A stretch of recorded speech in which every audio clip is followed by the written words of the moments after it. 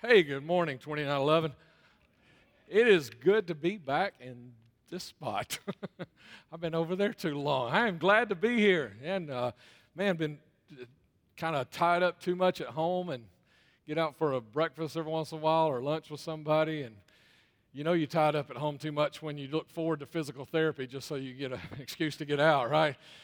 You know, so, hadn't preached in 3 weeks, so hope you brought your lunch today, right? Just a joke, all right? Maybe, hopefully.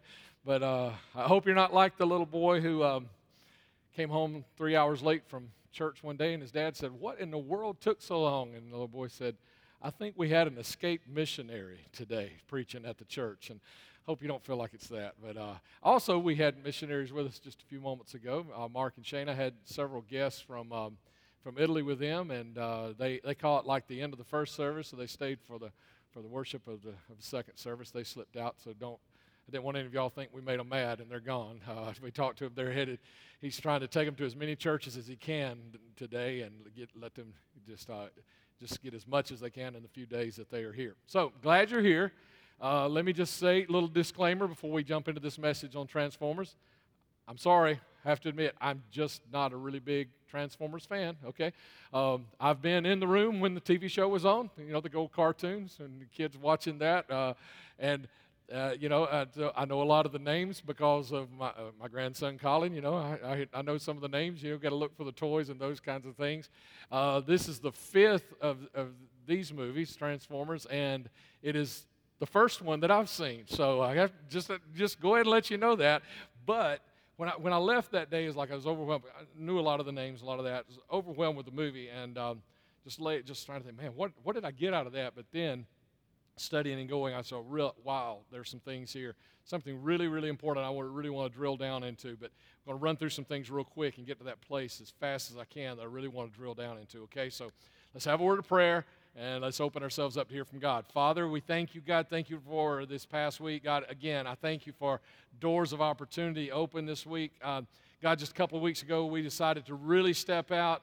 And God, when we started taking the steps, you just started throwing the doors open, and you've left them open, God. We've continued to have opportunity after opportunity to just minister to people in need, God, people that needed to come to you or come back to you. Thank you, God, for that. I pray, God, for everyone here, God, that we can hear you and not hear what I'm saying with our ears, but hear what the Spirit of God, your Spirit is saying to us in our hearts, that we be challenged by you.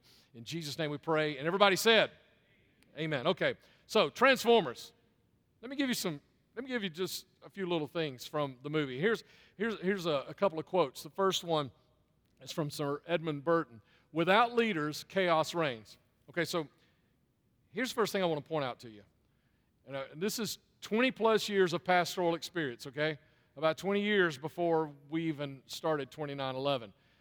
Okay, I'm not, this is not a survey. This is not everybody else is saying. I'm telling you what I am seeing, okay? With 20-plus years of pastoral experience.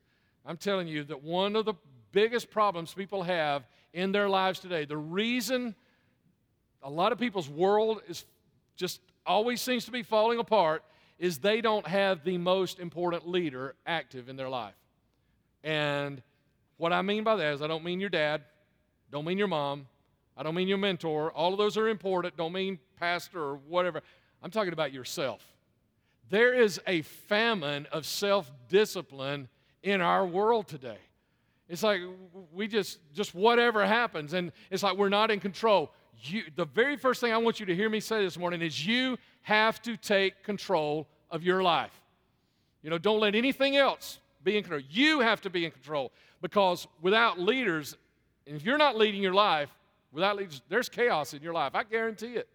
If you are not owning your life, if you don't own your mistakes, own your failures, own your growth. We say that around here a lot. You've got to own your growth. If you're not doing that, I guarantee you there is chaos reigning in your life. Okay? Leads to a second quote. And this is from King Arthur. Yeah, that guy, King Arthur. "Without sacrifice, there can be no victory."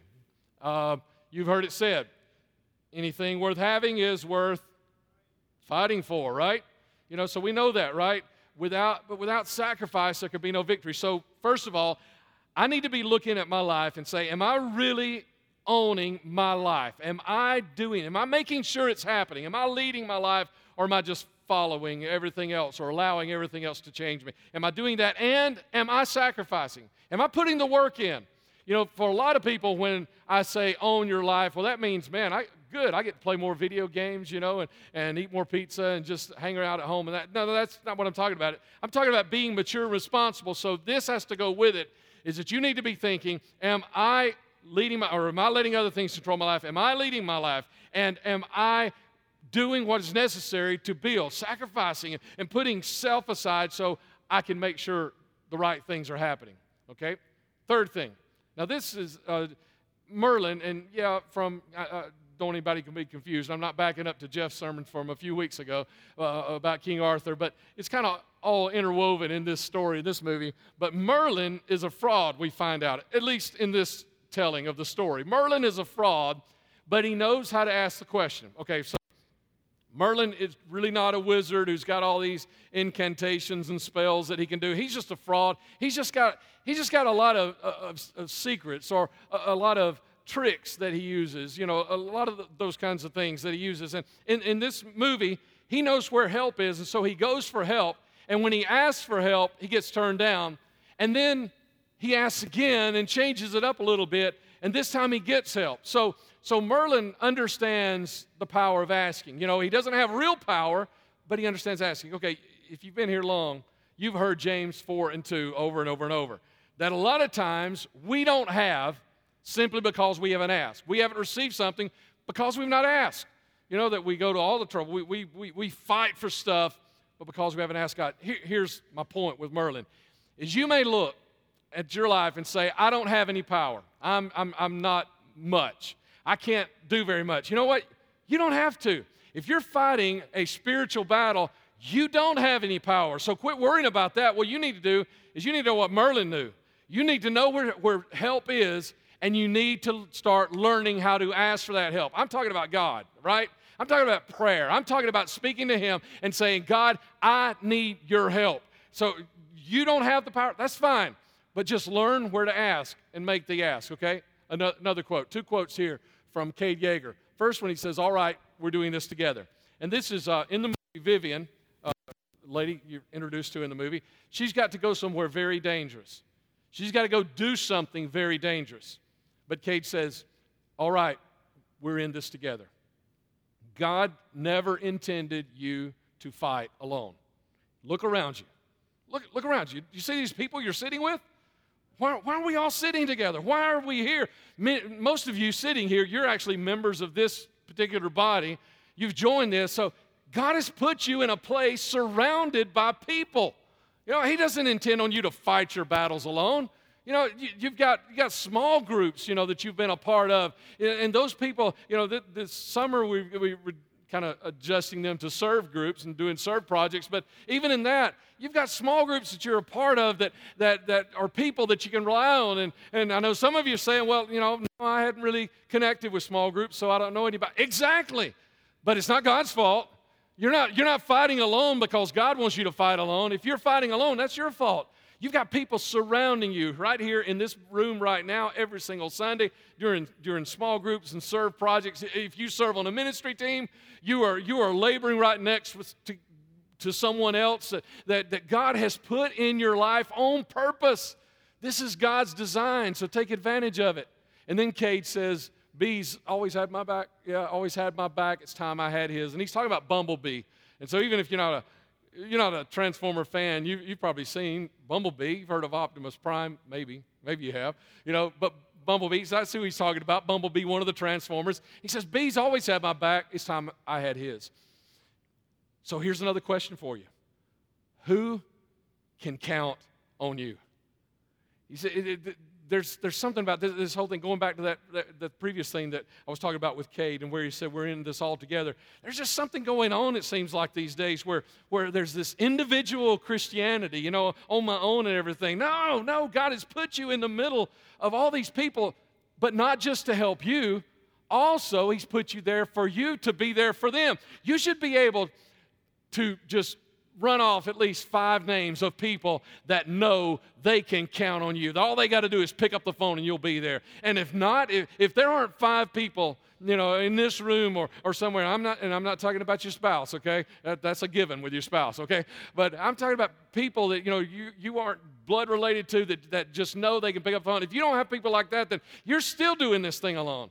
I mean, even if you're reaching out for others, you need to also be counted upon, okay? All right, here's one more little thing from the movie. And this is, and some of you that's seen the movie, y'all are worried. I'm not going to do any big spoilers, okay? But find your voice and share your message, okay? So in this movie, they're trying to help Bumblebee find his voice, and they find a voice for him. But it's not his voice. It's Siri's voice, the one on the phone, you talk to Siri. I mean, at least that's what it sounded like to me. It sounded like that somebody found an old speaker from that, old module from that, and stuck it in. Okay, a little bit of a spoiler there, but not a big one, okay? Not going any farther with that. But they tried to find his voice, but it wasn't his voice. He needed to find his voice. So why was this a big deal? I mean, they're being shot at, and all of this, and they're trying to help him find his voice. We use a term sometimes in church called share your testimony, and that sounds like an old term. We don't even know what really that means. All it means is share your story. We all have a story. You need to find your story so that you know what to share. You've got something to share. Okay, so here's the whole thing. Maybe try to wrap this up. When you watch a Spider-Man movie, especially this new one that came out, it's like he's dealing with street thugs, and criminals and little small crimes, it seems like, even though with big ramifications, down the road or whatever. But whenever, you see Transformers, or you see especially, superheroes that has anything to do with space, I mean, it's not like there's a crime going on down the block. I mean, it is, the world is coming to an end. The universe is about to be destroyed, right? And so wherever you are right now, these things that I've just shared with you, and this last one I really want to drill into, wherever you are right now, is you need to really grasp these things. Are you really leading your life, or are you letting your life kind of lead you? Or are you being responsible, or do you have that self-discipline, and do you make the ask? Do you talk to God? Have you share with Him the things that you need? And are you trying to do it alone? Are you in the middle of what God has blessed you with? This awesome, and a lot of times the Bible talks about, and man, all the songs that have been written over the years, this being an army. Or you're in the middle of this, or are you taking advantage of that? Or are you still being that standoffish, independent kind of a guy, that you doing your own thing or whatever? You need to be asking that question, because I know for some of you, you've got a little street fight going on in your life. But man, for a lot of you, man, your universe is coming to an end. It's like your world is crumbling all around you, and if you don't do everything you can do, you're not careful, you're going to lose it all. So you need to, and then find your voice. And it seems real, we don't understand it. It's like we've got it all backwards. It's because our universe is coming to an end, and we're working on that, and God says, but go over here and do this. Go tell somebody your story. And you're thinking, but if I go do that, my universe, and God said, David said this, told us at the end of her sermon, I think it was at the end 2 weeks ago, which is what God tells us is if we'll go handle His thing, He'll handle our thing. If you'll go do that little bitty thing that He's at, just tell your story. God says, I'll take care of you, universe. Man, isn't that a lot better, And so that's the problem, is a lot of us are working on our universe, and we never get away from our universe, and we don't realize you can't hold your universe together. You need help that is a lot greater than you. And so reach out to Him, tell your story, do your thing, okay? So if you want to hold all that together, you got to learn those lessons. But there's just one more, and I really want to drill down into this one today. It seems like every superhero movie, no matter all this stuff that I've already told you, comes down to this one thing. You have to do the right thing. It's about doing the right thing. And it's not just superhero movies either. It's about everything in life. If you want to have a great marriage, do the right things. If you want to raise great kids, do the right things. You want to have great finances, do the right things. You want to have a great career, a great business, do the right things. You want to have a great future, do the right things, okay? Now, there's a story in the Bible in Mark chapter 10 And this young guy comes to Jesus. We find out later that he had a lot of possessions. He was rich. He comes to Jesus and he says, Master, what good thing can I do so that I can have eternal life? What good thing can I do? And Jesus said, well, you know the commandments. And Jesus starts listing some of them. He doesn't list all 10 of the commandments. He says, you know the commandments. Don't murder, don't commit adultery, don't steal. He lists several of them. But I was thinking as you're reading that, it's almost like the way we've kind of done in church a lot of times, right? Somebody says, well, what does your church believe? And what do you say? Well, we don't believe in this, and we don't go here, and we don't do this, and we don't say that, right? So we talk about all the stuff we don't do. And that's what this guy was saying. Jesus said, you know the commandments, da-da-da-da-da-da-da. And he said, and this guy's probably beaming by now because he's saying, man, that's me. You just described me, Jesus. I've been keeping all these commandments all of my life. I've not committed adultery. I've never murdered anybody. I've been keeping these since I was a kid. I've not cheated anybody since I was a kid. I've done all of these things. And man, he's probably all excited because of what happens to him after Jesus says this next thing. But in Mark, I think Matthew and Luke also tell this story, but Mark says something different, a little different here when he's telling the story. Mark was watching this, and he saw the face of Jesus. And he saw Jesus just overcome with compassion to this young man. And he said, but there's one thing you still need to do. He said, I've not done any of those bad things, Jesus, not since I was a kid. And Jesus just wants him. And so I want you to get this, okay? When especially, man, when I just really want to feel like I got to get in your face or get on your toes, it's because, man, I want you to have this awesome, I don't want your universe to fall apart. I want you to have this awesome life. That's what Jesus, when he began to be filled with compassion for this young man, he wanted him to know, but there's one thing you got to do. He says, sell your possessions and give them to the poor and follow me. And Mark says, then his countenance fell. So that's how I know he was really excited at first, like, man, I've got this figured out. And then his countenance fell.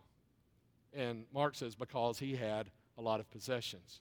And so he went away sorrowfully. So what Jesus is saying is, it's not enough to not do. There are some right things you have to do. You want a great marriage? It's not enough to just not have an affair. It's not enough to just not beat your wife. It's not enough to just not lie about the finances and how much you really paid for that new toy you just bought. That's not enough. If you want a great marriage, there are some right things you have to do. Not just stuff you refrain from doing. If you want to raise great kids, same thing. It's not enough to just not beat them half to death when they do something wrong, or not cuss them all day long about every little thing or whatever. It's not enough to just not do that. There are some things you have to do. There are some right things you have to do. And see, and this young man, he's almost like a lot of people today. It's like, hey, I'm here. I showed up. I'm on the right side today. I came to church today. So I put God first.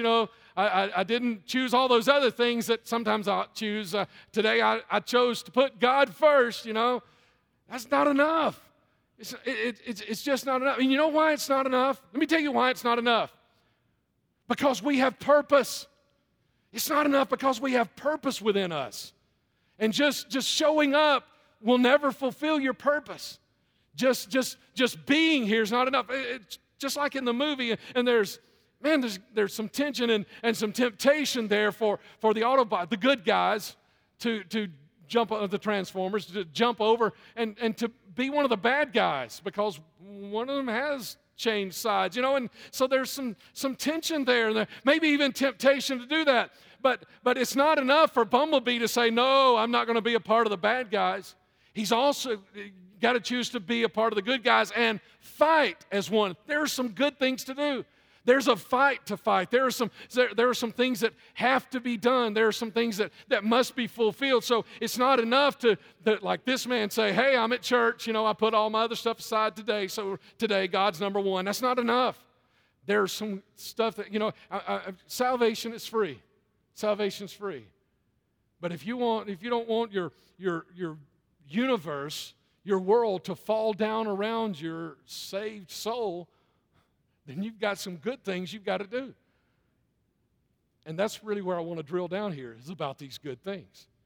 And there's, as an example, because, if I took all afternoon and just went around one by one, I couldn't preach to each one of you about the things that, so here's where you got to own your growth too. You got to hear all of this, and don't just hear what I'm saying with my mouth and your ears. Hear what the Spirit of God is saying to your heart.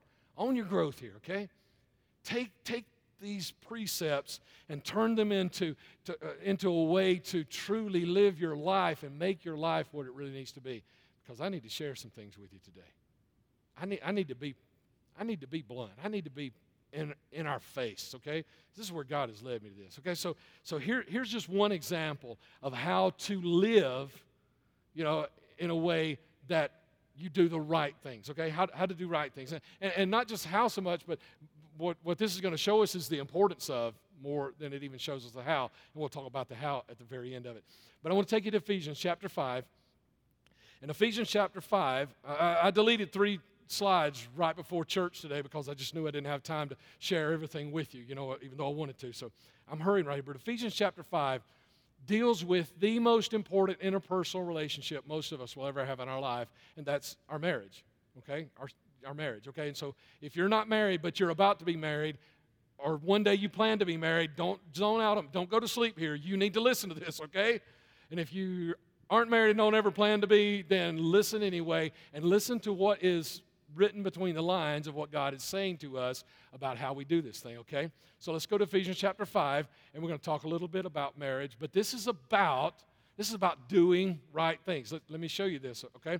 Ephesians chapter 5, verse 21, and further submit to one another out of reverence for Christ. Okay, stop right there for just a moment, because what most of us do is we get in the next verse and we totally forget this verse. This verse says submit to one another, okay? Now we're going to get into the next verse, and it's going to be talking about wives submitting to their husbands, and we're going to totally forget that he was talking about us submitting to one another, okay? Okay, so don't forget that. But I like how this translation of the Bible words this. It says, because for wives this means, okay, here's what he's saying, is we all have to submit to one another. And let me tell you what this means for wives. Okay, that's what he's saying, okay? So he says, for wives, this means submit to your husbands as to the Lord. For a husband is the head of his wife, as Christ is the head of the church. He is the Savior of his body and the church. As the church submits to Christ, so you wives should submit to your husbands and everything. Okay, so let me tell you what that didn't say, guys. That didn't say we're boss, okay? It didn't say that. If you think that, I'm about to really bust your bubble when we read the next few verses, okay? That's not what that says, okay? And it doesn't mean, wives, you listen up because we're the boss. That's not what it said. I want you to get the picture here. And ladies, if you will listen to me and get this, you will love it, okay? I think you will love this. Here's what he's saying. He's drawing us a correlation here between the relationship of Christ and his church and a husband and wife. And he says, here's what Christ did. Christ gave himself for the church. He died for the church. He didn't give a moment. He didn't give a little bit. He gave everything for the church. And in so doing, he through his blood, he has given us this covering. We now have atonement by the blood of Jesus Christ, meaning we have forgiveness of all of our sins. And so what do? Is if we say, yes, I'm not in a right place with God, and I want to be right with God, and I want right things happening and good things happening in my life. And so what we do is we look to Jesus, we say thank you, and then we get up under that covenant that he has provided, right? And so if you look at it that way, and this is maybe a little cutesy, but still follow me here, okay? Is listen, ladies, your husband works and provides and sacrifices. Okay, now let me just throw this in here a little bit, okay? Is that this was written a long time ago. I know today, a lot of families, probably most families, the wife works also, okay?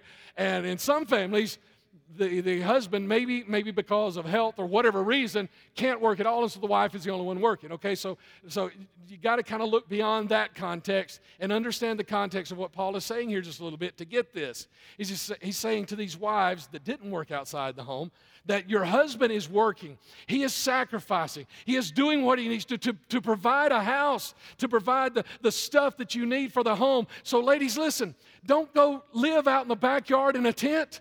Go live in the house. Go live under his blessing of what he has been doing. Go accept this, submit to this, say, man, and tell him this is a good place, okay? Because here, there's a very important word, and we're going to skip a few verses and come back to them in just a second. But there's a very important word that Paul gets to at the end of this, and it's verse 33. And so I need to throw this in here so you get the rest of it. He says, so again I say, and this is the wrap-up, each man must love his wife as he loves himself, and I'm going to come back to that in a few moments, and the wife must respect her husband. And so, like, if you were to sleep out in the backyard tonight because you said, this house you've provided, it ain't worth living in. I mean, that wouldn't be respect, would it? But when it's like every night, that these ladies, especially, go back in time and just think about ladies not working outside the house, that kind of thing. And he's telling them, every night that you sleep in his house, you're saying, you have been a good provider. She is putting respect on him. She's giving him respect. And in the same way, some of you are really big into Proverbs 31, the Proverbs 31 woman.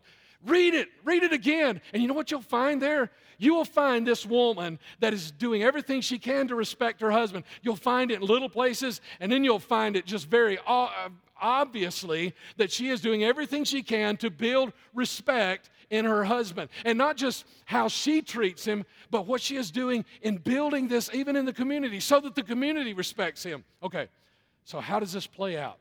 How does this really play out? I could give you a lot of examples, okay, but I've really centered on one today that I want to give you. Now, I remember, and one thing that helped me was quite a few years ago, sometime in the 90s, we slipped in for Father's Day. I was pastoring, and so got someone to fill in for me, and I slipped in without letting my dad know for Father's Day. We were all, me and David and the kids, we came over for church to be with him for Father's Day, and he was preaching, and he was talking about these scriptures that I just read to you, and he said this is the way it kind of plays out. He says that Betty Sue, that's my mom's name if you don't know. He said, Betty Sue, she'll submit to me making the final decision. He said, and then I'll go out and do what Betty Sue wants me to do. Boy, that's got to make for a happy marriage, right? But let me tell you how this works. It really made sense to me then. Let me tell you how this works. When we were living in Texas, ministering in Texas, and we decided to leave our position there, get back home. We wanted to plant a church.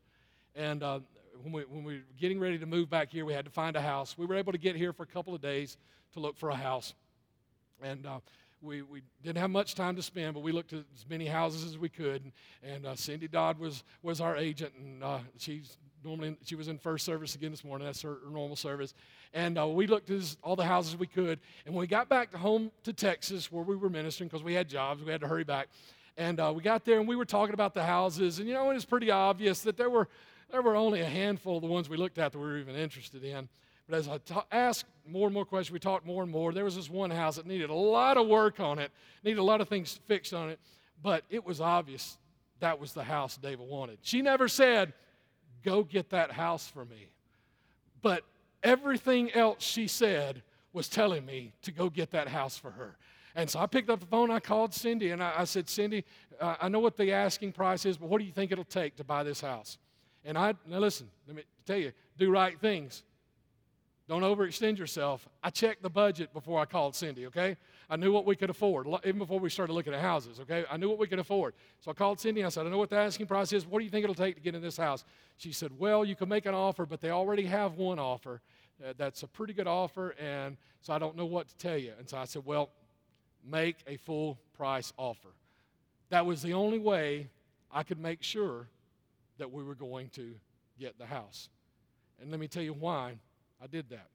It was because David respected me. Because she was respecting.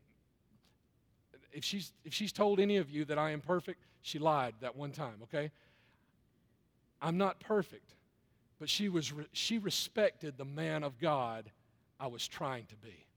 She respected the way I tried to provide for my family. She respected the times that it wasn't easy and I got up and did it anyway. She respected the times that I was struggling, but I still did what was necessary for the family. She respected the way I tried to be a good father. I wasn't perfect, okay? Don't misunderstand this, because some of you are going to say, well, I don't have a perfect husband like Sister Dave. Sister Dave ain't got a perfect husband. You don't believe it? Ask her. She'll tell you. She'll share just a few things, and I'll give her permission, okay? That since she told that egg story that I'm not supposed to talk about anymore, I'll give her permission to tell one on me or whatever. So, I'm not perfect, but she respected my attempts to do that. And let me tell you what that does, ladies. When you respect a man, because that is the number one thing that every man needs. He needs respect. And if you don't believe that, look at the other men in your life. Look at your father. Look at your uncles. Look at your grandfathers, and you will see they just beam when people respect them. And even if they mess up, when people respect their attempts, it's the number one thing to me. And when David was doing that, let me tell you what it did, is it set me on fire to want to get her exactly the house that she wanted. And that's why we live at 1124 Pearl Lane in Mount Olive, Alabama, still today. We fixed the house up. We did all that. And this is the way this works, guys, ladies, together. It works together. This is a teamwork thing. Doing right stuff is about doing it together as a team. And so she did that, and it made me want to do that. Okay, so I got to hurry right here. I got to talk about the husband. I got to read the scripture to you and show you just a few things. This is verse 25, okay? Back to where we're reading. And remember, verse 21 said, submit to one another. For wives, verse 22, this means this. What does it mean for husbands? He tells us. For husbands, this means love your wives just as Christ loved the church. He gave up his life for her to make her holy and clean, washed by the cleansing of God's word. Love your wife like Christ did. Well, I love her. I got friends that say, I told her when we got married I love her, and if anything changes, I'll let her know. That's not loving like Christ. Loving like Christ is not holding it back. Loving like Christ is pouring it out. He didn't hold anything back for you. And guys, the way we're supposed to love our wives is the way he did. It took, Jesus couldn't say it from heaven. He had to come here and die for our sins. My father-in-law, who has passed away, he used to love to talk about how Christ bargained at Gethsemane. That night, he just threw himself over that rock and bargained for our salvation. It's not just doing the easy stuff. It's about sacrifice. Sacrifice. About pouring it all out and doing whatever. That's what it takes. That's our job. That's our job, guys. And so, ladies, if you understand now, that's kind of why he sets it up this way. Guys, that's our job. It's our job. We're the ones that's supposed to do. Okay, now here's where I really got to meddle just a little bit. I hope I'm not meddling in anybody's present, but I want to meddle in your future here a little bit, okay? I want to really draw a picture for you. I really want you to get this, because if you're not careful, you are going to be deceived in something. I can tell you stories, but I can't because of confidentiality and certain things like that, but I can tell you stories of ladies, Christian ladies, and that's plural, Christian ladies who gave up their marriage because someone at work or somewhere else gave them attention they weren't getting from their husbands. And here's the sad part about it is just about every one of them, they start feeling these feelings toward this man at work or wherever or something, and then they start destroying their marriage. And then by the time they've got their marriage destroyed too much to fix it, that's when they finally realize that the guy at work has no intention of having a relationship with them. He was just being nice. You look pretty today. Like that dress. You did a good job on that. But because they are so starved for this one little thing, then they get it from this guy, and here's the big deception. And some of you have heard people say this. But he completes me. And some of you ladies, you're going to hear that. Some of you may already be hearing that in your heart, but this guy completes me. Well, yeah, he does. It's easy for him to complete you. You know why? Because you and your husband, y'all are working hard to provide the house. You're working hard to provide a car to go to work in if you work. You're working hard to provide for the groceries and the utilities, all of those things. All this jerk's got to do is, maybe compliment you a little bit more than your husband. And so, yeah, he completes you. Because you and your husband together, you're already doing 90% of it, and he just does that other 10%. And then I've seen so many, and you have too, a lot of you, I've seen so many women walk away from 90% of a perfect life for the 10% of what looks best. I'm going to tell you what to do about that here in just a moment, okay? But before I go there, I want to point something out to you guys. This is a warning to us. This is scary. I don't know if it's scary to you. It's scary to me that there are a lot of people that are giving, and that's not the goal. The answer is not to give up the 90% that is working in your marriage to chase after 10%. That's not the goal, but it's happening. People are doing it because they're working so hard to make this, and they think, oh, this is going to be so much better. No, that's not the way it works. Guys, that scares me. For me, it scares me for you. It scares me for your marriage. It scares me for my two kids and their marriages because people are doing that today. So let me tell you this, guys. Let me give you a warning. Let me just get right in your face. I mean, if all of you wanted to walk up here right now, I'd stand in your face and I'd tell you this. Whatever your wife truly, now I'm not talking about wants. Not talking about wants. Not talking about selfish stuff. I'm talking about whatever your wife truly needs that are the good things that you are supposed to give to her and provide for her. Whatever those things are that you are not giving to your wife, she is going to see in somebody else. It's going to happen. It's not going to happen because Satan makes it happen. It's going to happen anyway. Satan can go to sleep on this one. It's going to happen. Because, if you just never compliment her, never tell her her clothes look good. She comes to church, and some guy that she never sees the rest of the day, she doesn't think he's after her, but he compliments her on that, and she thinks, I wish my husband would do that. Or maybe you don't help out enough at home, and she comes here, and somebody she doesn't even know, maybe in the first service or the second service, she sees a guy helping with the kids and says, well, I wish my husband would do that. I'm telling you guys, whatever you don't give your wife that she needs, she is going to see in somebody else. And it's not going to necessarily be a spiritual attack. That's just the truth. And the only thing we can hope is that we pull it all together before our spouses choose to give up the 90 for the 10%. So here's what we've got to do. We've got to do some right things. Let me get you started right here. First of all, focus on what you have. If you've got 90%, focus on that 90%. Right now, just focus on the 90%. Stop looking for green grass because I guarantee there's some green grass out there somewhere. Greener. Yeah, there is. There is.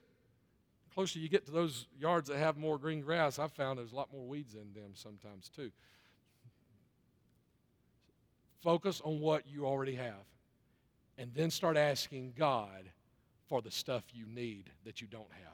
If you got 90%, focus on that 90 and start asking God for that 10% you don't have in your marriage yet. Start focusing on that, or start asking Him for that. Not that you want, that you need. What about what I want? Don't worry about what you want. Worry about what you need. Worry about what you have. Focus on that, and then ask God for what you need. And when you get that, it will be much more awesome than anything you could have ever wanted in your life. You will have more than you want because you'll have what you need. You'll be fulfilled. So that's the steps for a great marriage if you've already got one. And especially that other. Focus on what you have. Pray to God for what you need and just wait and watch how He fulfills it all when it's done. And you know what that may mean also? That may mean also that you've also got to talk to your spouse and say, let me talk about this 10% that Pastor mentioned this morning. That's crazy. Crazy that one of the things I hear so much when we talk to couples or when we talk to individuals who are having problems in their marriages, oh, I could never talk to him about that. Oh, I couldn't bring that up with her. That's a big part of the 10% or maybe 20%. That's a big part of the part you need to be praying about. And if that's the case, then you need to talk to a mentor, a counselor, not a friend, okay? Now listen, can I just say this also? Don't talk to your friends about your problems in your marriage unless they're a licensed counselor and you're going to them for counseling. You don't need consoling. You don't need somebody to agree with you. You need somebody to stand up on top of the mountain and look down in the valley that you're in and say, that's where you're messing up, buddy, or that's where you're messing up, lady. Because husband bashing or wife bashing is going to solve nothing. If you need somebody to talk to, you need to find somebody that's going to challenge you and tell you the truth and not just say, yeah, I understand. So don't talk to your friend about that. Don't talk to your friend about your 10%. Talk to your friend about your 90%. Focus on that. If you need to talk to somebody, talk to a counselor or a mentor. You need somebody? Ask me. I'll hook you up with somebody this afternoon. I've got somebody that you can talk to this week, okay, if you need that. So these are the things you do. You focus on this. You pray to God about the 10. Focus on what you have. Pray to God about the 10. And then just wait and watch God fulfill it. Let me do this a little backwards from the first service, Tyler. So don't go to my next slide. I'm going to use it for my closing. Let me say this real quick. I've got a cousin that gave me a parable one time. He was a motor scout, motorcycle policeman in Bessemer, sergeant there. And I had bought a motorcycle. My Dava, she allowed me to have one for 3 months. We kind of made a deal. Can I just have it 3 months? So we made a deal. And so, he was riding a motorcycle. And he found out I bought one, and he said, let me tell you something. This is you, and this is an accident. And you got bricks in between you and the accident. And he said, and every day you're knocking out a brick, and every day you're getting closer and closer to that accident. And he said, the bad thing is, you don't know how many bricks you got. And when that accident comes, it won't give you any warning. It'll surprise you. It'll be the thing. Now listen, let me say this. We got bikers in this building. We got bikers in our church. That was my cousin's parable, okay? I'm going to say, let's rebuke that right now. And I want to speak just safety over everyone, all the bikers, and everybody in their cars too, but definitely over the bikers, okay? I'm not saying that this is true. I'm saying this was his parable. I want to show you something with it. I want to use it as a parable for us here in a minute. Because his last brick got knocked out one day. He was working a funeral in the Bessemer area. And you know how policemen work the funerals, how one will go up, stop traffic, hold the traffic while the line goes through, and then this policeman will, he'll fly up, and get to the next intersection, stop traffic, and they do this leapfrog thing, as they're going through town. And he was doing that, and in the middle of this funeral procession, someone decided they didn't need to go to the cemetery after all. And so while my cousin is flying up beside the line of cars, this person pulls out right in front of him, last second, no time to react, has a horrible accident. Thank God he wasn't killed. I don't know how many months he was in the hospital. Ended his career. He had to retire. And when I went to see him in the hospital, he remembered giving me that parable. And for him, that day did come true. He got to that last brick. Okay, God, we rebuke that over all of our bikers, and we speak peace and we speak safety over all of them. That, not relating it to that, but I want to relate it to doing the right thing. If you are not doing the right things in any area of your life, then you are here, and there's a tragedy here. And every day you don't do the right things, you are knocking another brick out. And if you don't do the right things tomorrow, you're knocking another brick out. If you don't do the right things Tuesday, you're knocking another brick out. And every day you're knocking another brick out. And one of these days, you're going to knock the last brick out, and tragedy is going to happen. That is not just a parable. That is fact. And when you don't do right things, tragedy is waiting. It is going to happen. I can't tell you how many people I have sat with that said my wife just asked for a divorce, and I had no idea she was even unhappy. They didn't know. But they weren't doing right things. Or women who have sat boo-hooing and crying with me and Dava. I didn't see this coming. I had no idea that he didn't have this 10% in our marriage. And she wasn't doing some right things. If you don't do right things in your marriage, there's a tragedy coming. If you don't do right things in raising your kids, there's tragedy coming. If you don't do right things in your business, you've got a business, you don't do right things, you don't tell the truth to your customers, you fudge a little bit, you don't do right things, there's a tragedy coming. It's going to catch up one day. It's not maybe, it is. It's going to happen. If you don't do right things, you are knocking the brick out. And the bad thing is you don't know when the last brick is gone. Today may be the last brick. It's time to start doing some right things. Can I ask you to join me at the front? We like to close around front with a final song and a final prayer. And if you feel comfortable, even if you're a first-time attender, we'd love to have you join us up front. So come on this way, if you will. I got one last little thing to share with you, and we'll pray and sing a song and be dismissed.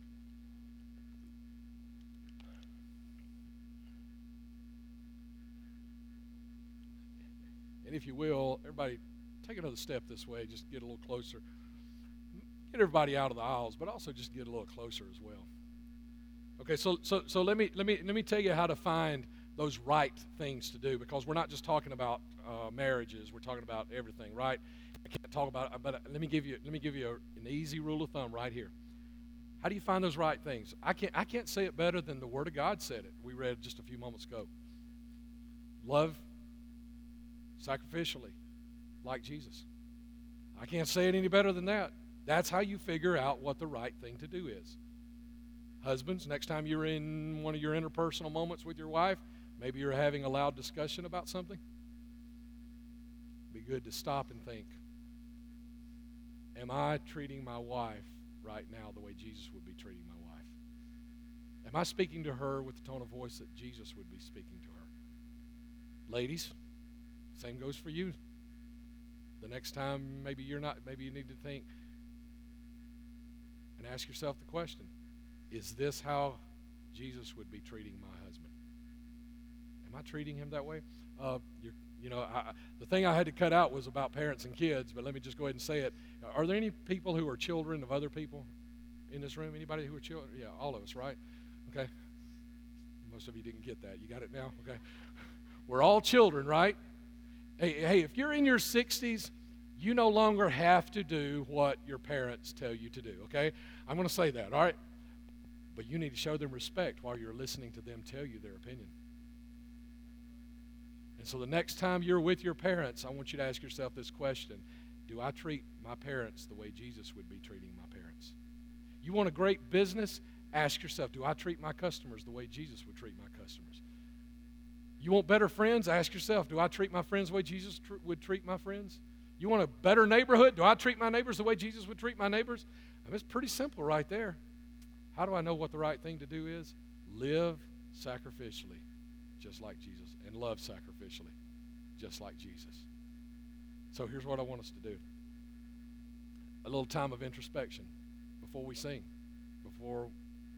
almost before we pray, but I'm going to start praying. I want you to bow your head with me and close your eyes, if you will. I would like for you to join me in this. And I want you to ask right now, God, show me the areas in my life that I'm not doing right things. I want you to ask that, because you may be not doing wrong things. But I want you to ask God, God, tell me right now some places where I'm not doing those extra little 10% right things. My marriage, my career, my business, my relationships, my friendships.